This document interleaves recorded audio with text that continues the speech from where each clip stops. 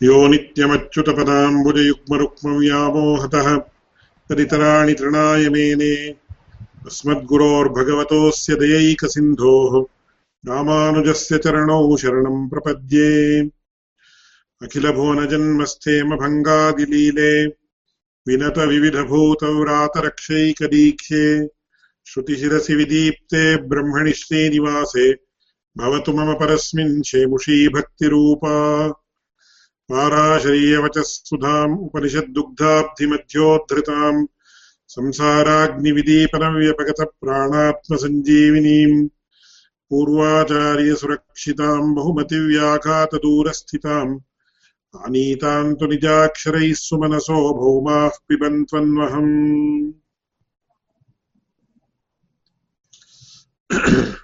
So இன்னைக்கு இந்த ஸ்ருதி கட்டத்தினுடைய விஷயத்தை நாம விஸ்தாரமாக என்ன 3-4 வாரமாக கவனிச்சுட்டு இருக்கோமோ அந்த விஷயத்தை முடிச்சுட்டு மேற்கொண்டு இந்த ஸ்மிருதி புராண கட்டம் அப்படின்ற விஷயத்தை சங்கிப்தமாக பார்க்க போறோம். ஆடியன் முன்னாடியே விஞ்ஞாபிச்ச மாதிரி இந்த ஸ்ருதி கட்டத்துல பகவத் ராமானுஜர் என்ன பண்றாருன்னா ஒவ்வொரு ஸ்ருதியா எடுத்துண்டு அவ எந்த ஸ்ருதிகளெல்லாம் அத்வைத பரம், அதாவது ஜீவாத்மாவுக்கும் பரமாத்மாவுக்கும் பேதமே கிடையாதுன்னு என்ன அர்த்தத்தை சொல்லி இந்த ஜெகத்தெல்லாம் மித்யான்னு காட்டுறதுக்கு என்ன ஒரு பிரமாணமாக உபயோகப்படுத்திக்கிறாளோ அந்த ஸ்ருதிகளுக்கெல்லாம் வாஸ்தவமான அர்த்தம் என்ன அப்படின்னு சொல்லி அந்த சந்தர்ப்பத்தை விஸ்தாரமாக காட்டி அத்வைத்திகள் சொல்லக்கூடிய அர்த்தம் சரிப்படாது. It is not in accordance with the context, it is not in accordance with reality அப்படின்ற 2 வார்த்தையை ஸ்பஷ்டமா காட்டுற அநேக ஸ்ருதி வாக்கியங்களுடைய விஷயத்தை இதுவரைக்கும் நாம பார்த்தோம். சோ இதுல கடைசி பேராகிராஃப் இந்த விஷயத்தை நாம இப்ப பார்க்கலாம்.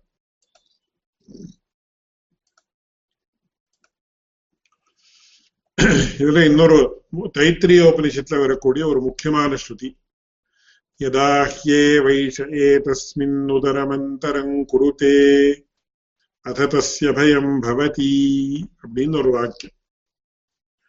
இந்த ஒரே ஒரு வாக்கியத்தை வச்சு நான் என்ன சொல்றேன்னா பிரம்மணி நானாத்வம் பஷ்யதா பயப்பிராப்திஹி அப்படின்னு ஒரு வார்த்தை சொல்றேன். என்ன அர்த்தம் அப்படின்னு यदा ह्येवैष एतस्मिन्नुदरमन्तरं कुरुते अथ तस्य भयं भवति அப்படின்னு இவ்வளவு மட்டும் வச்சுன்னா நமக்கு என்ன தெரியுதுன்னா ஏதஸ்மின் பரமாத்மனி அந்தரம்யா பஷ்யதி, அதாவது தான் வேறே பரமாத்மா வேறே அப்படின்னு யார அந்தரத்தை அதாவது வித்தியாசத்தை பார்க்கிறானோ அவனுக்கு பயம் ஏற்படுறது அப்படின்ற மாதிரி ஒரு இன்டர்பிரிட்டேஷனை அவ கொடுக்குற. ஏஷா ஜீவாத்மா, ஜீவாத்மான்னு சொன்ன கூட அங்க மறுபடியும் இந்த மாதிரி எல்லாம் நாம புரிஞ்சுக்கணும். எப்படி புரிஞ்சுக்கணும்னு சொன்ன ஜீவாத்மான்னு சொன்ன ஜீவாத்மத்வேன அபிமதா அப்படின்னு அர்த்தம் அவளுடைய மதத்துல. ஆனா நாம ஜீவாத்மான்னு யாரு சொல்லிட்டு இருக்கோமோ அவன் அப்படின்னு அர்த்தம். ஏன்னா ஜீவாத்மான்னு அர்த்தம் சொல்லிவிட்டு அப்போ ஜீவாத்மான்னு ஒத்துண்டாச்சே, மறுபடியும் ஜீவாத்மா பரமாத்மா வேதம் கிடையாது, ஜீவாத்மா வேற கிடையாதுன்னு எப்படி சொல்றீங்க அப்படின்னு மறுபடியும் கேள்வி கேட்கணும். அதனால ஜீவாத்மத்வேன அபிமதான்னு சாஸ்திரங்கள்ல சொல்லுவார். சாஸ்திரங்கள்ல பாடம் சொல்றப்போ எப்படின்னா இதம் லட்சணம் நசமீச்சீனம் அப்படின்னு சொன்னோம்னு வச்சுக்கோங்க. இந்த லட்சணம் சரிப்படாது அப்படின்னா லட்சணம் எப்படி ஆச்சதுன்னு கேள்வி வரும். லட்சணம்னு விவகாரம் எப்படி பண்றேன், இது சரிப்படாது அப்படின்னு சொன்ன இந்த சத்புருஷன் ரொம்ப கெட்டவன் அப்படின்னு சொன்ன மாதிரி ஆச்சு. இந்த சத்புருஷன் ரொம்ப கெட்டவன் சொன்ன ஏன்னா சத்புருஷன் அப்படின்னு சொல்லிட்டு இருக்கீங்க, ரொம்ப கெட்டவன் சொல்றீங்கள, பூர்வாபர விரோதம் இருக்குது, இதுக்கு வியாகாத்தம்னு பேர் சாஸ்திரங்கள். அந்த மாதிரி இந்த லட்சணம் சரிப்படாது அப்படின்னு அப்போ லட்சணமே ஆகாது அப்படின்னு சொன்ன அதுக்கு சம்ஸ்கிருதத்துல என்ன சொல்லுவாங்கன்னா லட்சணத்வேன அபிமதம் அப்படின்னு சொல்லுவாங்க. நாம லட்சணம் இதை பாவிச்சுண்டு இருக்குமே இது சரியா இல்லை அப்படின்னு சொல்லுவோம். அந்த மாதிரி இங்கே எப்படின்னா யதாஹி ஏவ ஏஷா, ஏஷான்னு ஜீவாத்மா அப்படின்னு அர்த்தம் பண்ணாலும் அதுக்கு வாஸ்தவமா அர்த்தம் என்னன்னா ஏஷ ஜீவாத்மத்வேன அபிமதா, ஜீவாத்மான்னு விவகாரம் பண்ணிட்டு இருக்குமே அப்ப ஏற்பட்டவன் அப்படின்னு அர்த்தம். ஏதஸ்மின்னு உதரம் அந்தரம் குருதே அப்படின்னா அந்த உதரம் அப்படின்றதுக்கு உத்து அறம் அப்படின்னா பிரிச்சு அதெல்லாம் விஸ்தாரமா இந்த உபனிஷத் பாஷ்யமே நாம படிச்சு அது ஒரு பெரிய விஷயம். இந்த இடத்துல பகவத் ராமானுஜர் என்ன பண்றாருன்னா ஒவ்வொரு உபனிஷத் வாக்கியங்களுக்கும் ஒவ்வொரு உபனிஷத் வாக்கியம் அப்படின்னா எந்த உபனிஷத் வாக்கியத்துல ஒரு விவாதம் ஏற்பட்டிருக்கோ இல்ல எந்த உபனிஷத் வாக்கியத்துல சந்தேகம் இருக்கோ அந்த மாதிரி உபனிஷத் வாக்கியங்களை தான் விஸ்தாரமாக வியாக்கியானம் பண்ற. பகவத் ராமானுஜர் தனியாக உபனிஷத் பாஷ்யம் அப்படின்னா ஒவ்வொரு வாக்கியத்துக்கும் பாஷ்யத்தை எழுதல. இல்ல ஒரு முக்கியமான விஷயம் பிரசங்காத் சொல்றதா இருந்தா இந்த பகவத் ராமானுஜருடைய விஷயத்துல இந்த ஆபாதனம் கூட சில பேர் பண்ற. என்ன பண்றாருன்னு யாரு பாஷ்யக்காரர் அப்படின்னு ஒருத்தருக்கு பேர் ஏற்படணும் அப்படின்னா இந்த பிரஸ்தானத்திரயத்துக்கும் அவர் பாஷ்யத்தை எழுதணும் அப்படின்னு ஒரு சாமான்யமான ஒரு கன்வென்ஷன் அப்படின்னு சொல்றாரு. என்பாரு என்னன்னா பிரம்மசூத்திரம், பகவத்கீதை, உபனிஷத், அதாவது தசோபனிஷத், இந்த மூணுக்கும் யாரு பாஷ்யத்தை எழுதுறாளோ அவளுக்கு தான் பாஷ்யக்காரள் அப்படின்னு பேர். இதுக்கு பிரஸ்தானத்ரயம் பிரஸ்தானத்ரயம்னு சொல்ற சில பேர். அத்வைதிகள் தான் விசேஷமா இந்த சப்தத்தை சொல்ற. ஆனா ரொம்ப பேர் விசிஷ்டாத்வைதிகளா என்ன பண்றாங்க பிரஸ்தானத்ரயம் பிரஸ்தானத்ரயம் பிரஸ்தானத்ரயம் அப்படின்னு அவ சொல்ல ஆரம்பிச்சு நம்ம விசிஷ்டாத்வைத சித்தாந்தத்தை சேர்ந்தவர்களும் கூட பிரஸ்தானத்ரயம் அப்படின்னே சொல்ற. அடியனுடைய ஆச்சாரியன் இதை ரொம்ப தீவிரமா இது பண்ணுவார். நம்ம சித்தாந்த திருஷ்டியா பிரஸ்தானத்ரயம் அப்படின்னு கிடையாது, ஒரே பிரஸ்தானம் தான் மூணும். அவ ஏன் பிரஸ்தானத்ரயம் பிரஸ்தானத்ரயம் அப்படின்னு சொல்றான்னா அவளுக்கு உபனிஷத் பிரஸ்தானமே தனி, கீதா பிரஸ்தானமே தனி, பிரம்மசூத்திர பிரஸ்தானமே தனி. தனின்னு சொன்னா என்ன அர்த்தம் அப்படின்னா கீதையில ஒரு இடத்துலயும் கூட ஞான மார்க்கமே பிரதானம் பக்தி மார்க்கம் பிரதானம் இல்லைன்னு வரல. பக்தி மார்க்கம் தான் பிரதானம் அப்படின்னு வருது ஸ்பஷ்டம். அதே மாதிரி ஜீவாத்மாவுக்கும் பரமாத்மாவுக்கும் அத்தியந்த அபேதான்னு எங்கேயும் சொல்லுது. இந்த மாதிரி இருக்கிற விஷயம் ஜெகன் மித்யான்னு கீதையில ஒரு இடத்துலயும் சொல்லுது. அதனால அங்க என்ன ஆகுதுன்னா கீதா பிரஸ்தானம் அப்படின்றது அவளுக்கு ரொம்ப சிரமமான விஷயம், அதை நிர்வகிக்கிறதுன்னு சொல்லுவாரு. இந்த கீதா பிரஸ்தானம் அப்படின்றது தங்க சித்தாந்தத்தை காட்டுறதுக்கு ரொம்ப சிரமப்படுறாரு. அதனால கீதா பிரஸ்தானமே தனி. பிரம்மசூத்திர பிரஸ்தானத்திலையும் ஸ்பஷ்டமா என்னன்னா பேத வியபதேசாச்ச அந்யஹா அப்படின்னு மேல வரப்போறது. ஸ்ரீபாஷ்யத்துல பேத வியபதேசாத் அப்படின்னு மேல வரப்போறது. இந்த மாதிரி பேத வியபதேசாத் ஸ்பஷ்டமா பேதத்தை சொல்றதுனால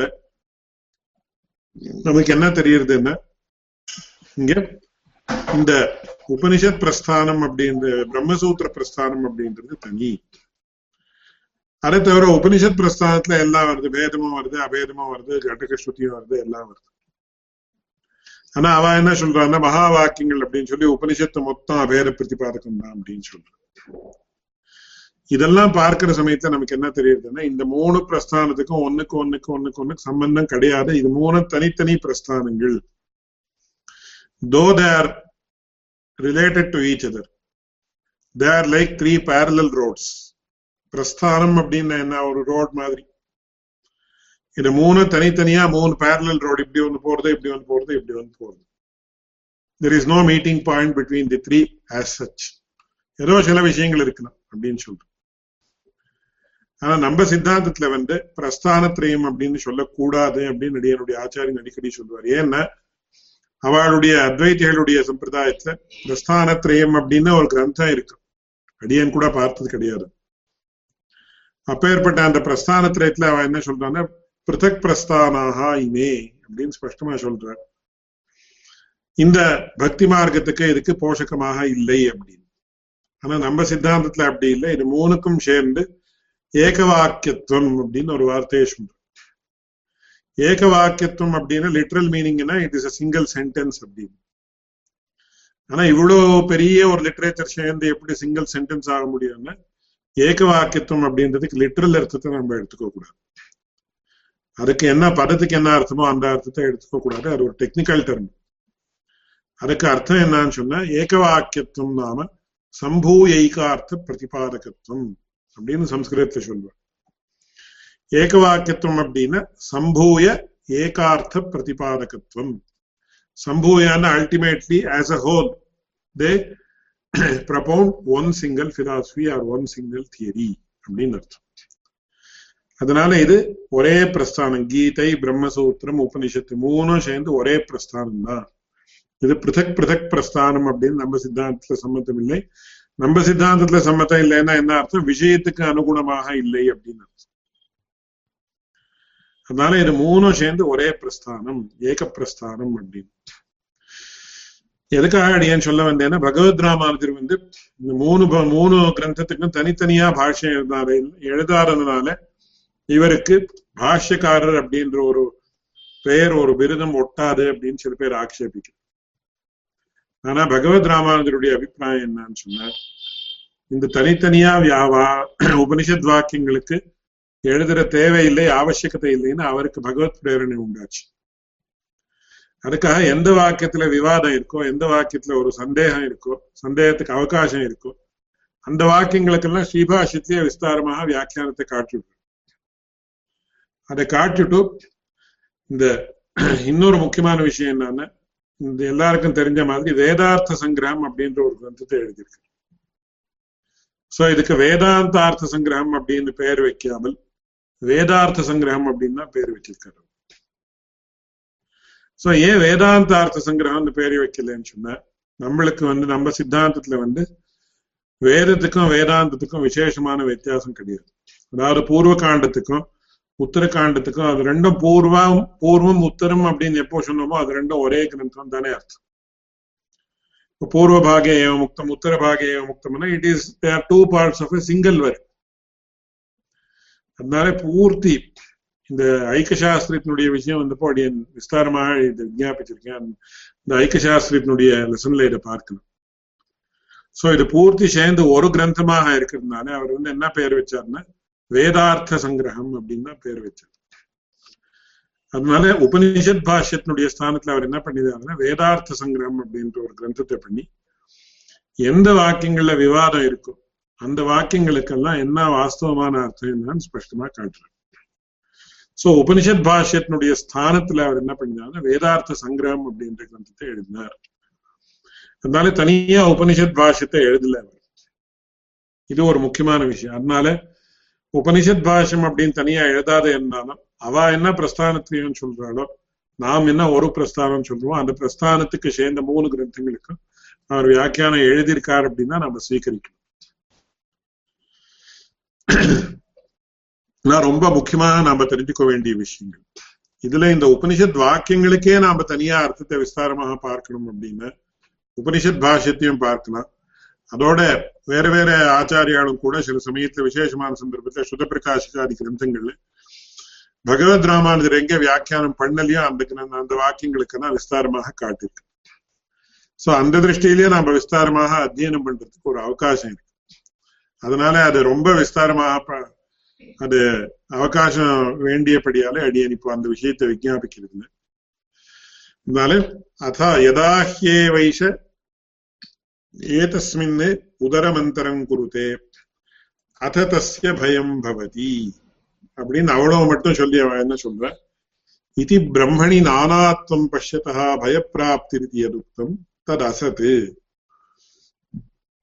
பிரம்ம அநேகமா இருக்குன்னு சொல்லி இந்த ஜீவாத்மாவும் பிரம்மாம்சம் அப்படின்னு எல்லாம் சொல்லி நாம என்ன யார் பார்க்கிறாளோ அப்பேற்பட்டவர்களுக்கு பயம் உண்டாருது அப்படின்னு என்ன சொல்றாளோ தது அசத்து, அது சரிப்படாது. ஏன் அப்படின்னு சொன்ன, சர்வம் கல்விதம் பிரம்மா தஜ்ஜலானிதி சாந்த உபாசீதா இதி தன்னாத்வானுசந்தானஸ்ய சாந்தி ஹேதுத்வோபதேசாத். இந்த இடத்துல நாம என்ன பார்க்கணும் அப்படின்னா, இங்க சாந்தோக்கியோபனிஷத்துல ஒரு ஸ்ருதி சர்வம் கல்விதம் பிரம்ம தஜ்ஜலானிதி சாந்த உபாசீதா அப்படின்னு வருது. சோ சர்வம் கல்விதம் பிரம்ம தஜ்ஜலானிதி சாந்த உபாசீதா அப்படின்னா என்ன அர்த்தம் அப்படின்னு கொஞ்சம் சங்கிரகமாக விவரிக்கிறேன். பிரம்மா நானான்னு சொல்லிவிட்டாலே ஏதோ பெரிய ஒரு ஆகாசம் தலைமையில விழுந்துடுத்துன்னு இல்ல எக்ஸாம்பிள் சொல்லுவேன். அந்த மாதிரி அவ சொல்ற, அந்த மாதிரி எதுவும் கிடையாது. ஏன்னா பிரம்மம் ஒன்னா இருந்தாலும் அநேக ரூபங்கள் உண்டு. அதுக்கு அப்படின்னு சொல்லி அதான் காட்டுற. தஜ்ஜலானிதி சாந்த உபாசீதா. தஜ்ஜலான் அப்படின்னு இருக்கு. வெறுமே வரும் பாஷையினுடைய திருஷ்டியில பார்க்கிற சமயத்துல நமக்கு என்ன ஆகுது, தஜ்ஜலான என்ன புரியல, ஏதோ ஜலத்துக்கு சம்பந்தப்பட்ட மாதிரி ஏதாவது இருக்குமோன்னு தோன்றுது. ஆனா ஜலத்துக்கும் இருக்கும் இன்னும் எதுவும் சம்பந்தம் கிடையாது. தஜ்ஜலான் அப்படின்னா தஜ்ஜம் தல்லம் தரணம் அப்படின்னு வியாக்கியானம் பிரிக்கிறார்.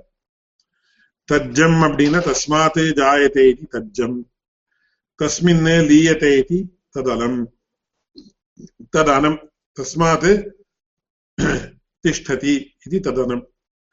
தஜ்ஜம் தல்லம் ததனம், அதாவது அதனாலேயே உண்டாருது, அதனாலேயே இருக்கு, அதுலயே லயத்தை அடையிறது அப்படின்ற அர்த்தத்துல நாம என்ன சொல்றோம், தஜ்ஜம் தல்லம் ததனம் அப்படின்னு சொல்லி தஜ்ஜலான் அப்படின்னு இது மூணுக்கும் சமாசம் பண்ண சந்தர்ப்பத்துல தஜ்ஜலான் அப்படின்னா நம்ம தைத்திரியத்துல முன்னாடி ஆரம்பத்துல வருது, யதோ வா இமானி பூதானி ஜாயந்தே யே ந ஜாதா நிஜீவந்தி யத் பிரயந்த்யபிசம்விசந்தீதி தத் பிரம்மேதி அப்படின்னு வருது. அதாவது இந்த ஜெகத்தினுடைய சிருஷ்டி ஸ்திதி லயங்களுக்கு காரணமாக இருக்கக்கூடியதுதான் பிரம்மம் அப்படின்னா அந்த பரமாத்மாவுக்கு மூணு ரூபங்கள் உண்டு. என்ன, ஜெகத் சிருஷ்டி காரணத்துவம், ஜெகத் ஸ்திதி காரணத்துவம், ஜெகல் லய காரணத்துவம். இது மூணும் அந்த பரபிரம்மத்துக்கு உண்டு. அதனால ஆனா சர்வம் கல்விதம் பிரம்மா, சிருஷ்டிக்கு காரணமாக இருக்கக்கூடியதும் அதுதான், ஸ்திதிக்கு காரணமாக இருக்கக்கூடியதும் அதுதான், லயத்துக்கு காரணமாக இருக்கக்கூடியதும் அதுதான். அதனால தஜ்ஜலானிதி சாந்தா உபாசீதா. சாந்தகான்னு என்ன, ஐயோ பரமாத்மா நிறைய ஆயிடுத்து என்ன பண்றது, இதுக்கும் இதுவும் அதுவும் ஒன்னையா வேறையா அப்படின்னு உத்வேகங்களுக்கெல்லாம் அவகாசம் கிடையாது. அதனால சாந்தா, முதல்ல சமஹா தமஹா இத்தியாதிகள் தான் விஷயம் சொல்றேன். சாந்தஹ தாந்தஹ உபரதஹ திதிக்ஷுஹ சமாஹிதோ பூத்வா ஆத்மன்யேவாத்மானம் பஷ்யேத் அப்படின்னு உபனிஷத் வாக்கியம். சாந்தஹ அப்படின்னா சமஹா அப்படின்னு என்ன சொல்றோமோ அதே சாந்தஹ. தாந்தஹ தமஹான்னு சொல்றதுடைய ரூபம் தான் தாந்தஹ. அதுக்கெல்லாம் விஸ்தாரமா பகவத் ராமாயணத்திலே அர்த்தங்கள் எல்லாம் காட்டுற. சாந்தஹன்னு அந்தரிய சமஹா பகிரிந்திரிய நிகிரஹ, தமஹா அந்தரிந்திரிய நிகிரஹ அப்படின்னு எல்லாம் அதுக்கெல்லாம் வேற வேற விஷயங்கள் எல்லாம் காட்டுற. சோ கிராணரசன சக்ஷுஸ்பக்ஷோத்திர ரூபமான பகிரிந்திரிய நிகிரகமும் வேணும். அப்புறம் மனசனுடைய இந்திரிய மனசுன்னு சொல்லக்கூடிய அந்தரிந்திரிய நிகிரகமும் வேணும். நிஷாந்தா தாந்தா உபரதா, மீதி எல்லா விஷயத்திலும் நமக்கு ஒரு உபரதி உண்டாகணும். அதுல எந்த விஷயத்திலையும் நமக்கு தீவிரமான ஆசக்தி என்ன இருக்கோ அதெல்லாம் போயிடணும். திதிக்ஷுஹு சமாஹிதோ பூத்வா, இதுக்கெல்லாம் விஸ்தாரமாக அர்த்தத்தை சொல்லணும், ரொம்ப விஸ்தாரம் வேணும். சமாஹிதோ பூத்வா ஆத்மன்யேவ ஆத்மானம் பஷ்யே.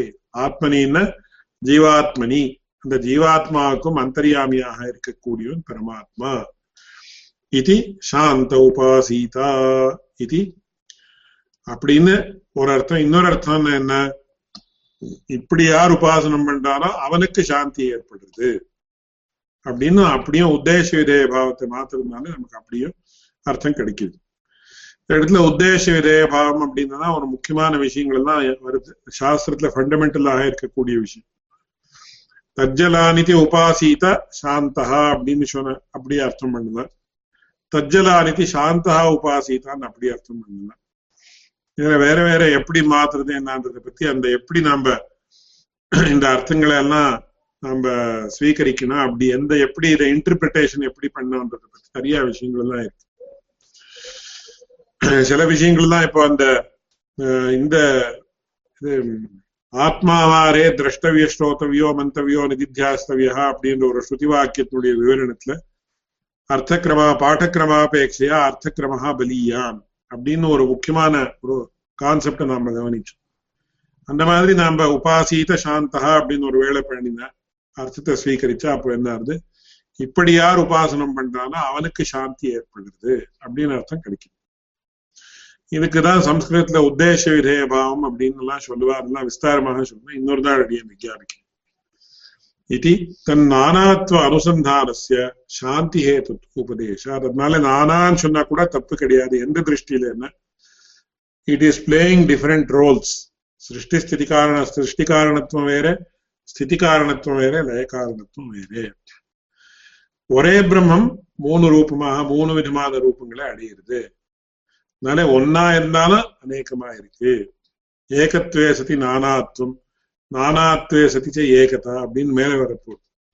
கஸ்யைஷ யஸ்யைஷ புத்திராபஸ்யாத்து பரிதப்பியேத கேனசா அப்படின்னு எல்லாம் வாக்கியங்கள் எல்லாம் வருது. அப்படின்னு சொல்லி அதுக்கு மறுபடியும் விவரணத்தை கொடுக்கிறார். ததாஹி சர்வஸ்ய ஜகதः ததுத்பத்தி ஸ்திதி லய கர்மதயா ததாத்மகத்வ அனுசந்தானேன அத்ர சாந்திஹி விதீயதே. பாருங்க, அதான் அர்த்தம். சர்வஸ்ய ஜகதः ததுத்பத்தி ஸ்திதி லய கர்மதயா அப்படின்னு. அதாவது இந்த ஜகத்தினுடைய ஸ்திதி, இந்த ஜகத்தினுடைய உற்பத்தி, இந்த ஜகத்தினுடைய லயம், இது மூணும் அந்த பிரம்மத்தினுடைய காரியம் அப்படின்னு சொல்ற. அதனால என்னன்னு, அப்படி இருக்கிறதுனாலே ததாத்மகம், அதாவது இந்த ஜகத்தினுடைய சகல சிதச்சித் வஸ்துகளுக்கும் ஆத்மாவாக இருக்கக்கூடியவன் பரமாத்மா. அதுதான் நாம இங்க அனுசந்தானம் பண்ணணும். அப்படி அனுசந்தானம் பண்ணினால் நமக்கு என்ன ஏற்படுறதுன்னா சாந்தி ஏற்படுறது அப்படின்னு இந்த பங்கி சொல்றது. சர்வஸ்ய ஜகதः ததுத்பத்தி ஸ்திதிலய கர்மதயா ததாத்மகத்வ அனுசந்தானேன அத்ர சாந்திர் விதீயதே. अतः यथावस्थित देव तिर्यंग मनुष्य स्थावरादि भेद भिन्नम जगत् ब्रह्मात्मकम् इत्यनुसंधानस्य शांति हेतुतया अभय प्राप्ति हेतुत्वेन न भय हेतुत्व प्रसंगः. இந்த பங்கிக்கு என்ன அர்த்தம் அப்படின்னா, இங்கே सर्वस्य जगतः अतः यथावस्थित देवतिर्यं मनुष्य स्थावरादि भेद भिन्नम जगत्. இந்த பிரபஞ்சத்துல நாலு விதமான பூதங்கள் அப்படின்னு சொல்லுவா சம்ஸ்கிருதத்துல. பூதங்கள் அப்படின்னா பீயிங்ஸ் அப்படின்னு அர்த்தம். பஞ்சபூதம்னு சொல்லக்கூடிய அந்த கான்டெக்ட்ல வேற, பூதம் அப்படின்னு வேற அர்த்தம். ஜகதி யானி பூதானி சந்தி அப்படின்னு சொன்னோம். த்ரீன் லோகான் வியாபிய பூதாத்மா அப்படின்னு வருது. பூதங்களுக்கெல்லாம் ஆத்மாவாக இருக்கக்கூடியவன். சோ அந்த பூதம் அப்படின்றது நாலு விதமாக இருக்கு. என்னன்னு கேட்ட, தேவ திரியங் மனுஷ்ய ஸ்தாவராதி பேத பின்னம். Principally all beings in this world are of 4 types. சம்ஸ்கிருதத்துல என்ன சொல்றாங்கன்னா சுர நர திரியக் ஸ்தாவரா அப்படின்னு சொல்லுவோம். சுர நர திரியக்கு ஸ்தாவரா. சுரான்னு இந்த சுரா அமரா நிர்ஜரா தேவா ஸ்திரிதசா விபுதா சுராஹெல்லாம் விஸ்தாரமா சொல்லுவோம். வாழ்க்கெல்லாம் பூதோமி தேவயோனியா அப்படின்னு. தேவயோனிகள் பேர். சோ அதுக்கெல்லாம் சுரான்னு பேர் வாழ்க்கெல்லாம் ஜெனரலா. அப்புறம் நரான்னு சொன்னா மனுஷர்கள், நம்ம போல இருக்கிறவர்கள் தான் நாமெல்லாம் மனுஷர்கள். அதுக்கப்புறம் திரியக்கு என்ன ஜெனரலா என்ன சொல்றாங்கன்னா பேச்சுவார்த்தை வராம இருக்கக்கூடிய பிராணிகள். அதாவது நாய், பூனை, மாடு, குதிரை, இதெல்லாம் திரியக்கள். ஸ்தாவரம் அப்படின்னு சொன்ன அதுதான் மரங்கள், அதாவது விரக்ஷாதிகள். சோ இது நாலுலயும் ஜீவாத்மா உண்டு. சுர நர திரியக் ஸ்தாவரம் அப்படின்னு நாம நாலு விதமா பூதங்கள் என்ன சொல்றோமோ இது நாலுலயும் ஆத்மா உண்டு. அதனால சுர இந்த இடத்துல சுரா அப்படின்றதுக்கு தேவா அப்படின்ற சரிய ஒரு சப்தத்தை உபயோகப்படுத்திருக்கார் பகவத் ராமானுஜர். சோ இங்க பார்க்கலாம் 5th லைன். அத்தஹ யதாவஸ்தித தேவ திரியக்கு மனுஷ்ய ஸ்தாவர. அதான் சுரநர திரியக் ஸ்தாவர. சுரான்ற சப்தத்துக்கு தேவா அப்படின்னு போட்டிருக்கார். நரான்றதுக்கு மனுஷா அப்படின்ற சப்தத்தை யூஸ் பண்ணிருக்கார். அதனால சுரநர திரியக் ஸ்தாவர ஸ்தாவராதி பேத பின்னம் ஜெகத் பிரம்மாத்மகம். இது எல்லாருக்கும் அந்தராத்மாவாக இருக்கக்கூடியவன் பரமாத்மா. இத்தியனுசந்தாய சாந்தி ஹேதுதயா அபய பிராப்தி ஹேதுத்வேன ந பய ஹேதுத்வ பிரசங்கா. அதனால பிரம்மா அநேக ரூப விசிஷ்டமாக இருந்தாலும் கூட அந்தர்யாமித்தையா அந்த பிரம்மம் அப்படின்றது ஒண்ணுதான். அந்த அந்தர்யாமின்னு யார் அனுசந்தானம் பண்றாளோ அவளுக்கு என்னன்னு கேட்டா சாந்தி உண்டாகும், அபயம் உண்டாகும். சஹஸ்ரநாமத்துல சொல்றது ஜன்ம மிருத்யு ஜரா வியாதி பயம் நைவோபஜாயதே. இந்த இடத்துல ஒரு ரொம்ப முக்கியமான விஷயம் என்னன்னா, நம்ம மனுஷான்னு இந்த பூலோகத்துல ஒரு பிறவி ஏற்பட்டது என்ன, நமக்கு இதெல்லாம் அனிவாரியம். ஜன்ம மிருத்யு, மிருத்யு அனிவாரியம், ஜரான்றது அனிவாரியம், இதெல்லாம் அனிவாரியம். சின்ன வயசுல இருக்கிற வாழ்க்கை என்ன, எப்போ வயசாயிடுறதோ அப்படின்னு நமக்கு ரொம்ப ஒரு பயம் ஏற்படுறதுக்கு அவகாசம் இருக்கு. ஐயோ நமக்கு விருத்தத்துவம் ஏற்பட்டுட்டா என்ன பண்றது, விருத்தத்துவம் ஏற்பட்டுட்டா என்ன பண்றது அப்படின்னு. விசேஷமா ஸ்திரீகளுக்கு ரொம்ப பயம் அப்படின்னு சொல்லுவா தெரிஞ்சுவா. அதனால ஜன்ம பயம், ஜன்ம மிருத்யு பயம், ஜன்ம மிருத்யு ஜரா பயம், வியாதி பயம். வியாதி பயம் எல்லாம் யாரோ ஒருத்தருக்கு பக்கத்துல கேன்சர் வந்துட்டு இருக்குன்னா ஐயோ நமக்கும் அந்த மாதிரி வந்துட்டா என்ன பண்றதுன்னு பயம் உண்டு. அதனால இந்த பயங்கள் எல்லாம் போன தவிர மனுஷன் பகவத் உபாசனத்துல இறங்க முடியாது அப்படின்னு ஒண்ணு உண்டு. பகவத் உபாசனம் பண்ணினா தவிர இந்த பயங்கள் எல்லாம் போகாதுன்னு ரெண்டும் உண்டு. அந்தந்த யார் யாருடைய ஸ்திதி எப்ப எப்படி இருக்கோ அதனுடைய அதை பொறுத்து இருக்கு. அதனால ஜன்ம மிருத்யு ஜரா வியாதி பயம் நைவோபஜாயத்தேன்னு சொல்லிட்டே தவிர ஜன்ம மிருத்யு ஜரா வியாதி நைவோபஜாயத்தேன்னு சொல்லலாங்க சஹஸ்ரநாமத்துல. இங்கேயும் அப்படிதான். என்ன சொல்றார் பகவத் ராமானுஜர் அப்படின்னா, ஜன்ம மிருத்யு ஜரா வியாதி பயங்கள் எல்லாம் போயிடுறது. ஏன்னா மனுஷன் பிறந்தாச்சுன்னா ஜரா வியாதி மிருத்யு இதெல்லாம் அனிவாரியமாக ஏற்படக்கூடிய விஷயம். ஆனா அதுல இருந்து எப்போ நமக்கு சிரமம் ஏற்படுறதுன்னு சொன்னா, எப்போ நாம அந்த விஷயத்துல பயப்படுறோமோ அப்போ நமக்கு விசேஷமான ஒரு சிரமம் ஏற்படுது. நமக்கு பயம் கிடையாதுன்னா அதுல இருந்து எந்த சிரமமும் ஏற்படாது. அதுதான் ரொம்ப முக்கியமாக நாம தெரிஞ்சுக்க வேண்டிய விஷயம். அதனால சாந்தி ஹேதுதையா அபய பிராப்தி ஹேதுத்வேன ந பய ஹேதுத்வ பிரசங்கः. ஏவம் தர்ஹி அத தஸ்ய பயம் பவதி இதி கிமுச்யதே. அப்போ அவனுக்கு பயம் ஏற்படுறதுன்னு சொல்றது அது எப்படி அப்படின்னு கேட்டா, இதமுச்யதே யதா ஹ்யேவைஷயே தஸ்மின் திருஷ்யேனாத்ம்யே நிருக்தே அனிலேனே அபயம் பிரதிஷ்டாம் விந்ததே அசசோ அபயங்கதோ பவதி இத்யபிப்ராய பிராப்தி ஹேது இத்யபய பிராப்தி ஹேதுத்வேன பிரம்மணி யா பிரதிஷ்டா அபிஹிதா தஸ்யாஹ விச்சேதே பயம் பவதி அப்படின்னு ரொம்ப முக்கியமான விஷயம். அந்த பரமாத்ம வஸ்துவில எப்போ இவனுக்கு பிரதிஷ்டை, அதாவது ஒரு ஸ்தானம், இவன் எப்போ அந்த பரமாத்ம வஸ்துவில பிரதிஷ்டிதனாகிறானோ, இந்த பிரதிஷ்டிதனாகிறானோ அப்படின்றதுக்கு ரொம்ப பெரிய விஷயம். அது சாதாரணமாக இருக்கக்கூடியவர்கள் யோசனை பண்ண முடியாத விஷயம். எப்பேற்பட்ட பிரம்மத்துல அப்படின்னு கேட்டா, யதாஹ்யே வைஷயே தஸ்மின் அனாத்மியே அதிருக்தே அனிலயனே. இதுக்கெல்லாம் ரொம்ப விஸ்தாரமாக அர்த்தங்கள் எல்லாம் சொல்லணும், ரொம்ப ககனமான அர்த்தங்கள் எல்லாம் உண்டு இந்த இடத்துல.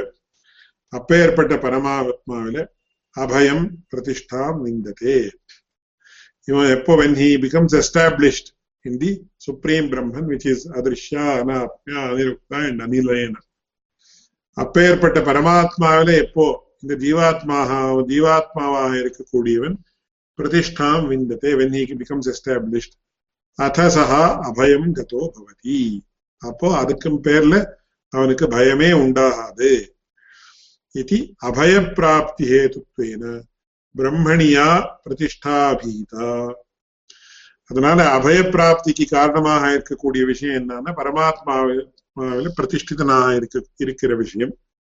தஸ்யாக விச்சேதே பயம் பவதி. ஒரு சின்ன உதாரணத்தை நாம பார்க்கலாம். என்ன உதாரணம் அப்படின்னு கேட்டா, ஒரு சின்ன குழந்தை இருக்கு, 2 வயசோ 3 வயசோ குழந்தை. தாயாரினுடைய மடியில இருக்கிறப்போ அதுக்கு எந்த பயமும் கிடையாது, அப்படியே விளையாடிட்டு. சப்போஸ் கரண்ட் போயிடுத்து அப்படின்னு கூட தாயாருடைய ஸ்பர்ஷம் இருந்தா போறோம், அது ஒரு நிம்மதியா ஒரு சந்தோஷமா இருக்கும். ஒருவேளை இருட்டம் ஆயிடுத்து, தாயாருடைய ஸ்பர்ஷமும் போயிடுத்து, அப்போ என்ன ஆகுதுன்னா இதுக்கு தீவிரமான பயம் ஏற்பட்டது. என்ன பண்றதுன்னா அழ ஆரம்பிக்கும். அதனால எப்போ நமக்கு பரமாத்மாவிடத்துல இருந்து விச்சேதம் உண்டாருதோ அப்போ மறுபடியும் பயம் உண்டாருது. பரமாத்மாவுடைய சம்யுக்தமா, அதாவது ஒரு சம்யோகம் எப்போ நமக்கு ஏற்படுறதோ அப்போ நமக்கு பயமே கிடையாது அப்படின்ற அர்த்தத்துல இந்த வாக்கியம் ஏற்பட்டிருக்கு. யதா ஹ்யே வைஷயே தஸ்மின் பூத் அரம் அந்தரங் குருதே அத தஸ்ய பயம் பவதி அப்படின்னு ஸ்பஷ்டமா தெரியுது. இதுக்கு உதாரணம் இதுதான். ஒரு சின்ன குழந்தை தன்னுடைய அம்மாலேருந்து எப்ப பிரிஞ்சு விடுறதோ அப்ப அதுக்கு தீவிரமான அது ஒரு இருட்டெல்லாம் இருந்தா இன்னும் தீவிரமான பயம் ஏற்படுறது. அப்ப அந்த பயத்தால அழ ஆரம்பிக்கும். ஆனா எப்போ அந்த பரமாத்மாவோடைய அதாவது அந்த குழந்தையானது அம்மாவோடய சேர்ந்து இருக்கோ அப்போ இருட்டா இருந்தா கூட அதுக்கு எந்த பயமும் கிடையாது. சில சமயத்துல இருட்டா இருந்தா கூட தூரம் இருந்தா கூட அம்மானுடைய குரல் கேட்டா அதுக்கு சந்தோஷம் பயம் ஏற்படாம இருக்கு. இந்த மாதிரி நிறைய ஸ்டேஜஸ் இருக்கு. நம்ம பரமாத்மாவுடைய சம்யோகம் நமக்கு ஏற்படலாம், இந்த பரமாத்மாவுடைய சாநித்தியத்துல இருந்தா கூட போறோம், இந்த பரமாத்மாவுடைய ஒரு அந்த அநாகத நாதம்னு சொல்லுவா யோக சாஸ்திரங்கள்ல, பரமாத்மாண்டேந்து வரக்கூடிய நாதம் நமக்கு கேட்டு இருந்தா கூட போறோம், அப்பவும் கூட பயம் ஏற்படாது. இந்த மாதிரி வேற வேற வேற வேற ஸ்டேஜ் எல்லாம் இருக்கு பரமாத்மாவுடைய சேர்றது அப்படின்னு சொல்றது. அந்த எந்த ஒரு ஸ்திதியும் இல்லாம நமக்கு விச்சேதம் அப்படின்னு பரமாத்மாவிலே நம்ம தூரம் ஆயிட்டோம்னு சொன்ன அப்போ நமக்கு கண்டிப்பா பயம் உண்டாது அப்படின்றதுதான் இந்த வேத வாக்கினுடைய அர்த்தம். அப்படின்னு அதுக்கு ஒரு ஆச்சரியமான ஒரு விஷயத்தை இங்க காட்டுறார். ஒரு ஸ்ருதி ஸ்மிருதி வாக்கியத்தை உதாகரிக்கிறார். அதனால அத்தசோ அபயங்கதோ பவதி அபய பிராப்தி ஹேதுத்வேன பிரம்மணி யா பிரதிஷ்டா அபீதா தஸ்யாக விச்சேதே பயம் பவதி யதோக்தம் மகர்ஷி. அதனால பரமாத்மாவிலேருந்து நமக்கு அந்த பரமாத்மாவுடைய சம்பந்தம் எப்போ அருந்து போறதோ அப்போ நமக்கு பயம் ஏற்படுது. எது வரைக்கும் நமக்கு பரமாத்மா சம்பந்தம் இருக்கோ அது வரைக்கும் நமக்கு பயமே ஏற்படாது. இப்போ நமக்கு பயம் ஏற்பட்டு இருக்குன்னா பரமாத்மாவுடைய சம்பந்தம் இருக்குன்னு நமக்கு ஒரு திருஷ்டியில தெரிஞ்சிருந்தாலும் we have not realized it. We may have known it. இந்த வேத வாக்கியத்தை சொல்லியிருக்க, இவா சொல்லியிருக்கா, அவா சொல்லியிருக்கான்னு, but we have not realized. அதனால நமக்கெல்லாம் அநேக விஷயங்களால பயம் ஏற்படுது. அதுக்கு ஒரு ஆச்சரியமான ஒரு ஸ்மிருதி வாக்கியத்தை காட்டுறார். யதோக்தம் மகர்ஷிபிஹி என் முகூர்த்தம் க்ஷணம் வாபி வாசுதேவோ நசின்யதே சாஹானிஸ்தன் மஹச்சித்ரம் சாப்ராந்தி சாச்ச விக்ரியா அப்படின்னு இத்தியாதி பிரம்மணி பிரதிஷ்டாயாः அந்தரம் அவகாசः விச்சேதः இதி. என் முகூர்த்தம் க்ஷணம் வாபி வாசுதேவோ நசின்யதே சாஹானிஹி தன்மஹத் துக்கம் சாப்ராந்தி சாச்ச விக்ரியா அப்படின்னு ரொம்ப அத்தியுதமான வார்த்தை. ஒரு க்ஷணம் முகூர்த்தம்னா இவ்வளோ பர்டிகுலர் யூனிட் ஆஃப் டைம், அது 2 hours 40 minutes ஏதோ ஜோதிஷ் சாஸ்திர கணக்குல சொல்ற முகூர்த்தம். ஒரு முகூர்த்தம்னா இவ்வளவு நாடி வினாடி அப்படின்னு எல்லாம் கணக்கு பண்ணி சொல்றோம். அந்த முகூர்த்தமாக இருக்கலாம், இல்ல க்ஷணம் வாபி ஒரு க்ஷணம் நாம் பகவானை பத்தி யோசிக்கலை அப்படின்னா இப்போ என்ன ஆகுதுன்னா சாஹானிஹி, அதுதான் பெரிய ஹானி, வேற எந்த ஹானியும் நமக்கு வேண்டியதே இல்லை. சாஹானிஹி தன் மகச்சித்ரம், சித்ரம் அப்படின்னு தோஷம் அப்படின்னு அர்த்தம், அது காட்டிலும் பெரிய தோஷம் வேற வேண்டியதில்லை. சா பிராந்தி, வாஸ்தவமாக சர்வம் கல்விதம் பிரம்மான்னு எல்லா இடத்துலயும் நமக்கு பார்த்த உடனே சுனிச்சைவ ஸ்வபாகேத பண்டிதா சமதர்ஷினான்னு எல்லா இடத்துலயும் நமக்கு அந்த ஒரு பிரம்மவஸ்து தான் நமக்கு தெரியணும். ஞானிகளாக இருக்கிறவர்களுக்கு அப்படிதான் தெரியுது. ஆனா நமக்கு ஒன்றும் தெரியல, பகவானை எப்படி சிந்திக்கிறதுன்னு ஒரு திருஷ்டியில நமக்கு தெரியல. அதனாலதான் என்ன ஆயிருக்கு, நம்மளுடைய ஜீவனம் பூர்த்தி ஒரு திருஷ்டியில பிராந்தி மயமாக இருக்கு. சாச்ச விக்ரியான விகாரம். விகாரம் அப்படின்னா அன்டிசைர்டு கான்சிக்வன்ஸ், பரிணாமம். இப்போ உதாரணத்துக்கு நம்ம தயிர் வச்சிருக்கோம், கொஞ்ச நாளைக்கு 2-3 நாள் ஆச்சுன்னா, இல்ல ரொம்ப டிராபிக்கலா இருக்கிற இடத்துல ஒரு நாளைக்கே அது விகாரத்தை ஏற்படுது, ரொம்ப புளிச்சு போறது நம்ம யூஸ் பண்ண முடியாது. அதுதான் விக்ரியா அப்படின்னு விகாரா அப்படின்னு. சோ அன்டிசைரபிள் பரிணாமம் என்ன இருக்கோ அதுக்குதான் விக்ரியான்னு பேர். இப்படி ஒரு க்ஷணம் யார் பகவானை பத்தி யோசிக்காம இருக்காளோ அப்படி அப்பேற்பட்டவர்களுக்கு இதெல்லாம் உண்டு. நமக்கு இதெல்லாம் உண்டோன்னு அர்த்தம். ஒருவேளை அந்த பகவானுடைய ஒரு சம்பந்தம் நமக்கு ஏற்பட்டு விட்டோம்னா அப்போ தஸ்ய பயமேவ நாஸ்தி அப்படின்னு அர்த்தம்.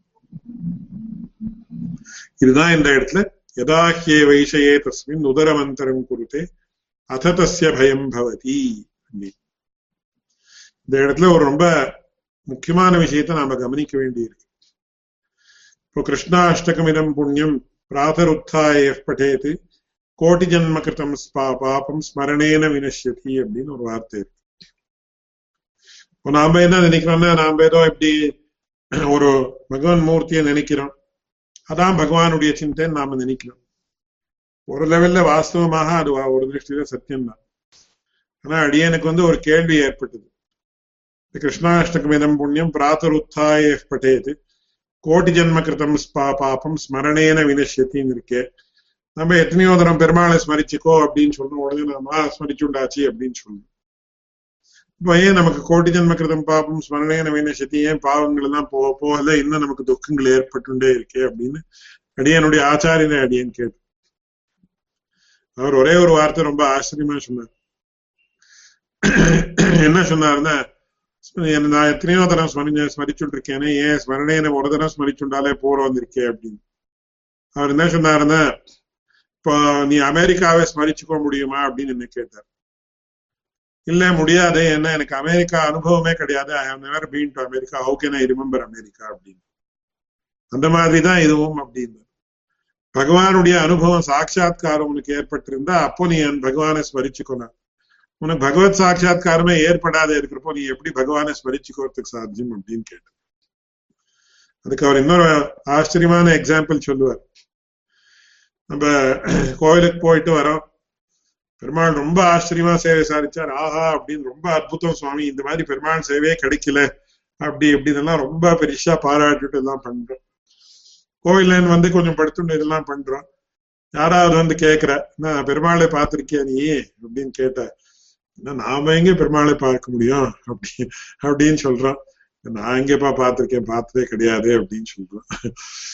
அப்ப இப்பதான் கோவில்ல இவ்வளவு எல்லாம் சொன்னீர், பெருமாள் ஆச்சரியமா சேவை சாதிச்சார், அப்படி இப்படி இருந்தார், அப்படி இருந்தாலாம் இவ்வளவு எல்லாம் சொன்னீரே சுவாமி, இப்ப பெருமாளையே பார்த்தது கிடையாதே அப்படின்னு. ஓ அந்த பெருமாளா அப்படின்னு நாமளே கொஞ்சம் ஒரு மாதிரி சொல்றோம் அப்படின்னு.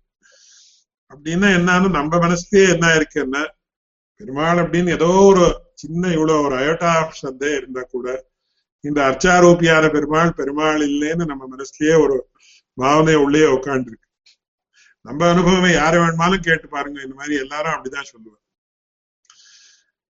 அதனால நமக்கு என்னன்னா, ஸ்மரணம் அப்படின்னு ஏற்படணும்னா அது அனுபவம் ஏற்படணும். அனுபவம் அப்படின்றது அதுக்குதான் நம்ம பூர்வாச்சாரியால் உபயோகிக்கிற சப்தம் சாட்சா்காரம் அப்படின்னு. சோ அந்த சாட்சா்காரம் அப்படின்னா அது அந்தரங்கத்துல. ஆழ்வாரெல்லாம் என்ன சொல்றாங்கன்னா, இந்த மாதிரி நாம இப்போ இந்த கம்ப்யூட்டர் அடியேன்னு பார்த்துட்டு இருக்கேன், இந்த டிவி பாக்குறேன், இந்த பேப்பர் பாக்குறேன், இந்த பென் பாக்குறேன், இந்த கேமரா பாக்குறேன், அதுக்கு பிரத்யக்ஷம் அப்படின்னு சொல்றா, சாட்சாத் நேரா சாட்சாத்தா பார்த்துட்டு இருக்கேன்ற சப்தத்தை ஜெனரலா யூஸ் பண்ணாலும் கூட ஆழ்வார்கள் தான் என்ன சொல்றான்னு, நெஞ்சென்னும் உள்கண்ணேல் காணும் உணர்வு அப்படின்னு சொல்றாங்க. அதனால அந்தரங்கத்துல நமக்கு பகவானுடைய தரிசனம் ஏற்பட்ட சமயத்துல அப்பேற்பட்ட தரிசனம் தான், அதுதான் வாஸ்தவமாக சிந்தா என் முகூர்த்தம் க்ஷணம் வாபி வாசுதேவோ ந சிந்தியதே அப்படின்னு என்ன அர்த்தம்னு, அப்பேற்பட்ட விஷயம் தான் தரிசனத்துக்கு விஷயம். அதுதான் பகவானுடைய சிந்தான்னு நான் இப்போ யோசிச்சுட்டு இருக்கேன், இப்படி யோசிச்சு அப்படி பண்ணேன்னா அது தப்பில்லை, அது ரொம்ப முக்கியம்தான் அது. ஆனா அதுவே ஃபைனல் இல்லை. நான் நிறைய பெருமாளை தியானிக்கிறேன் அப்படின்னு சொன்னேன், எப்படி தியானிக்க முடியும், ரொம்ப ஆரம்பத்தினுடைய ஆரம்பம் சொல்றாலே அந்த மாதிரி அது அப்படின்னு அடியனுடைய ஆச்சாரியன் சொல்லுவார். அதனால அந்த மாதிரி எந்த நமக்கு பகவத் சாட்சா்காரம்னு என்ன உண்டோ அப்பேற்பட்ட சிந்தை தான் வாஸ்தவமாக வாசுதேவ சிந்தா அப்படின்னு. வாசுதேவ ஸ்மரணம், வாசுதேவ சிந்தா, வாசுதேவ சாட்சா்காரா, வாசுதேவ தர்சனம் அப்படின்ற சப்தங்களுக்கு தான் விஷயமாகும் அப்படின்னு சொல்லி அதை சொல்றார். அதுக்கப்புறம் இந்த ஸ்ருதி கட்டத்தை முடிக்கிறதுக்கு இன்னொரு 2 வாக்கியத்தை உபயோகப்படுத்துறார். அது எப்படி இருக்கு பார்க்கலாம்.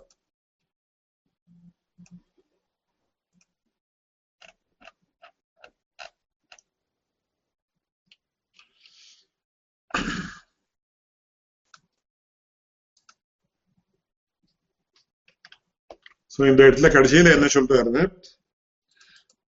அதுக்கும் பேர்ல மறுபடியும் அவனுடைய ஒரு ஆட்சேபத்தை காட்டுறார்.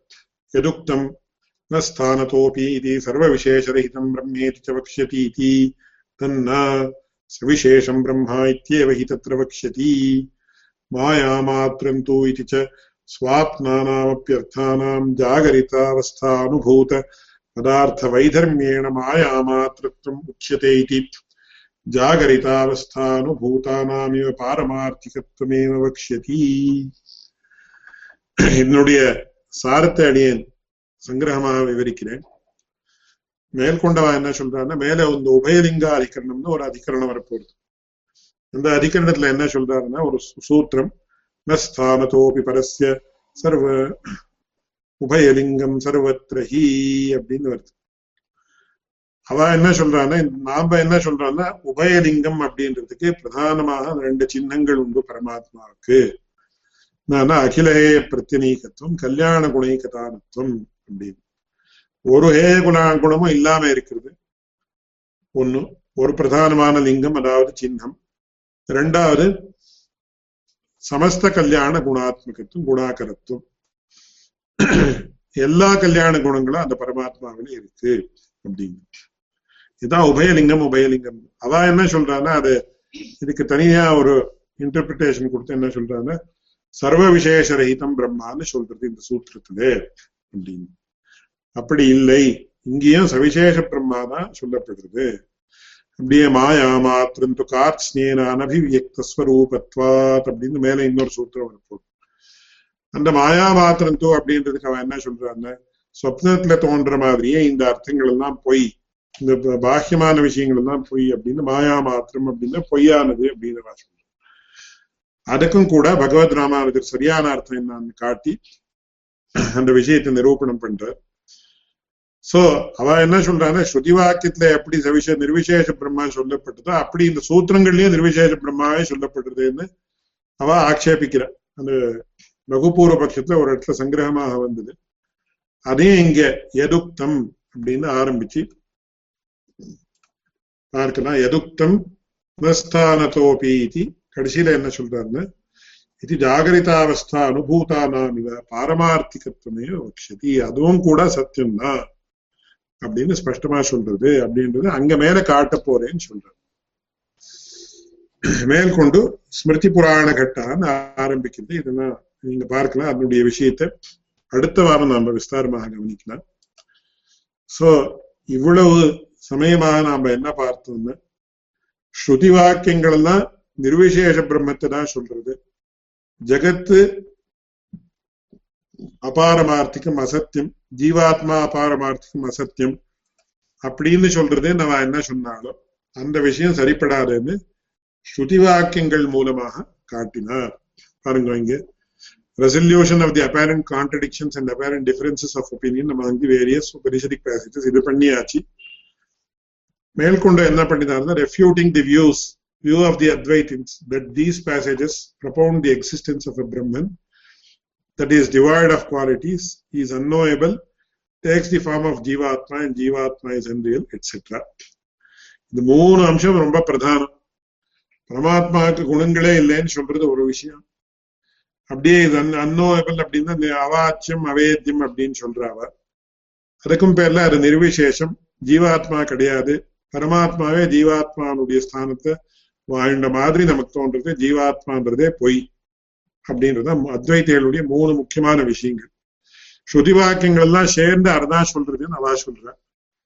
அதெல்லாம் இல்லைன்னு சொல்லி பகவத் ராமானுஜர் அவ என்ன ஸ்ருதி வாக்கியங்களை கொண்டு இந்த விஷயத்தை ஸ்தாபிக்கிறதுக்கு பிரயத்னப்படுறாளோ அது முடியாது அப்படின்னு அதே ஸ்ருதி வாக்கியங்களுக்கு அந்த சந்தர்ப்பங்கள் எல்லாம் விவரிச்சு தான் சொல்ற அர்த்தம் எப்படி சரியா இருக்குன்றது ஸ்பஷ்டமா காட்டுறோம்.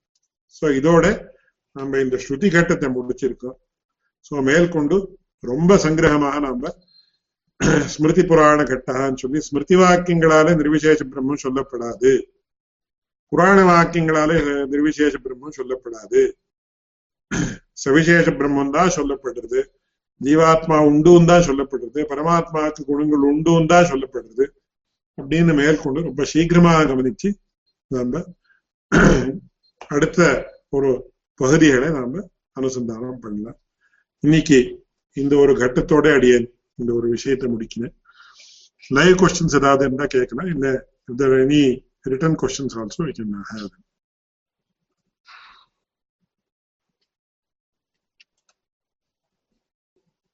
Live questions ஏதாவது இருக்கா?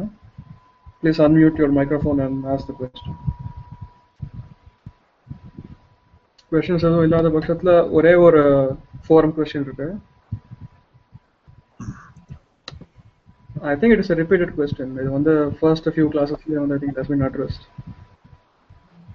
I am not able to see the. Okay, now copy paste பண்றேன் சைடுல இதுல கமெண்ட்ஸ்ல.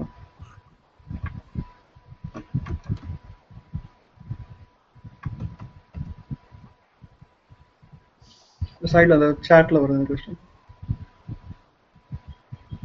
So I think this question has already been answered. If further you have doubt, they can write to me. I will answer this once again separately. வேற எந்த question இல்ல, ஒரே ஒரு question மட்டும் தான் இருக்கு இதுல. லைவ் क्वेश्चंस எதுவும் இல்லனா ஒரு just comment. Yes. I think it would be very thankful to Alvar because இந்த ஐடியா அந்த பயத் விஷயம், அப்புறம் இந்த கிருஷ்ணாஷ்டகம்ன்றது ஸ்மரணைன்றது என்ன விஷயம், அண்ட் ஈவன் இந்த பிரஸ்தானத்திரைய விஷயம், எது நம்ம சித்தாந்தத்தை பிரஸ்தானத்திரத்தை பத்தி எப்படி நாங்க திங்க் பண்றோம்ன்றது, தேர் எக்ஸ்ட்ரீம்லி யூனிக் ஐடியாஸ். இந்த மாதிரி ஐடியாஸ் நான் வந்து so many years I've been trying to study. I'm not a good student. I'm trying to study, but I have not heard this view. So Varadacharya unique contributions வெளிப்படுத்துறதுக்காக we are very thankful to all. So மங்கள ஸ்லோகத்தோட இந்த கிளாஸ்ல முடிக்கலாம். யோ நித்யமச்சுதபனாம்புஜயுக்மருக்மவ்யாமோஹதஸ்தரிதராணி ததாயிமே अस्मद्गुरोः भगवतोऽस्य सिन्धोः रामानुजस्य चरणौ शरणं प्रपद्ये.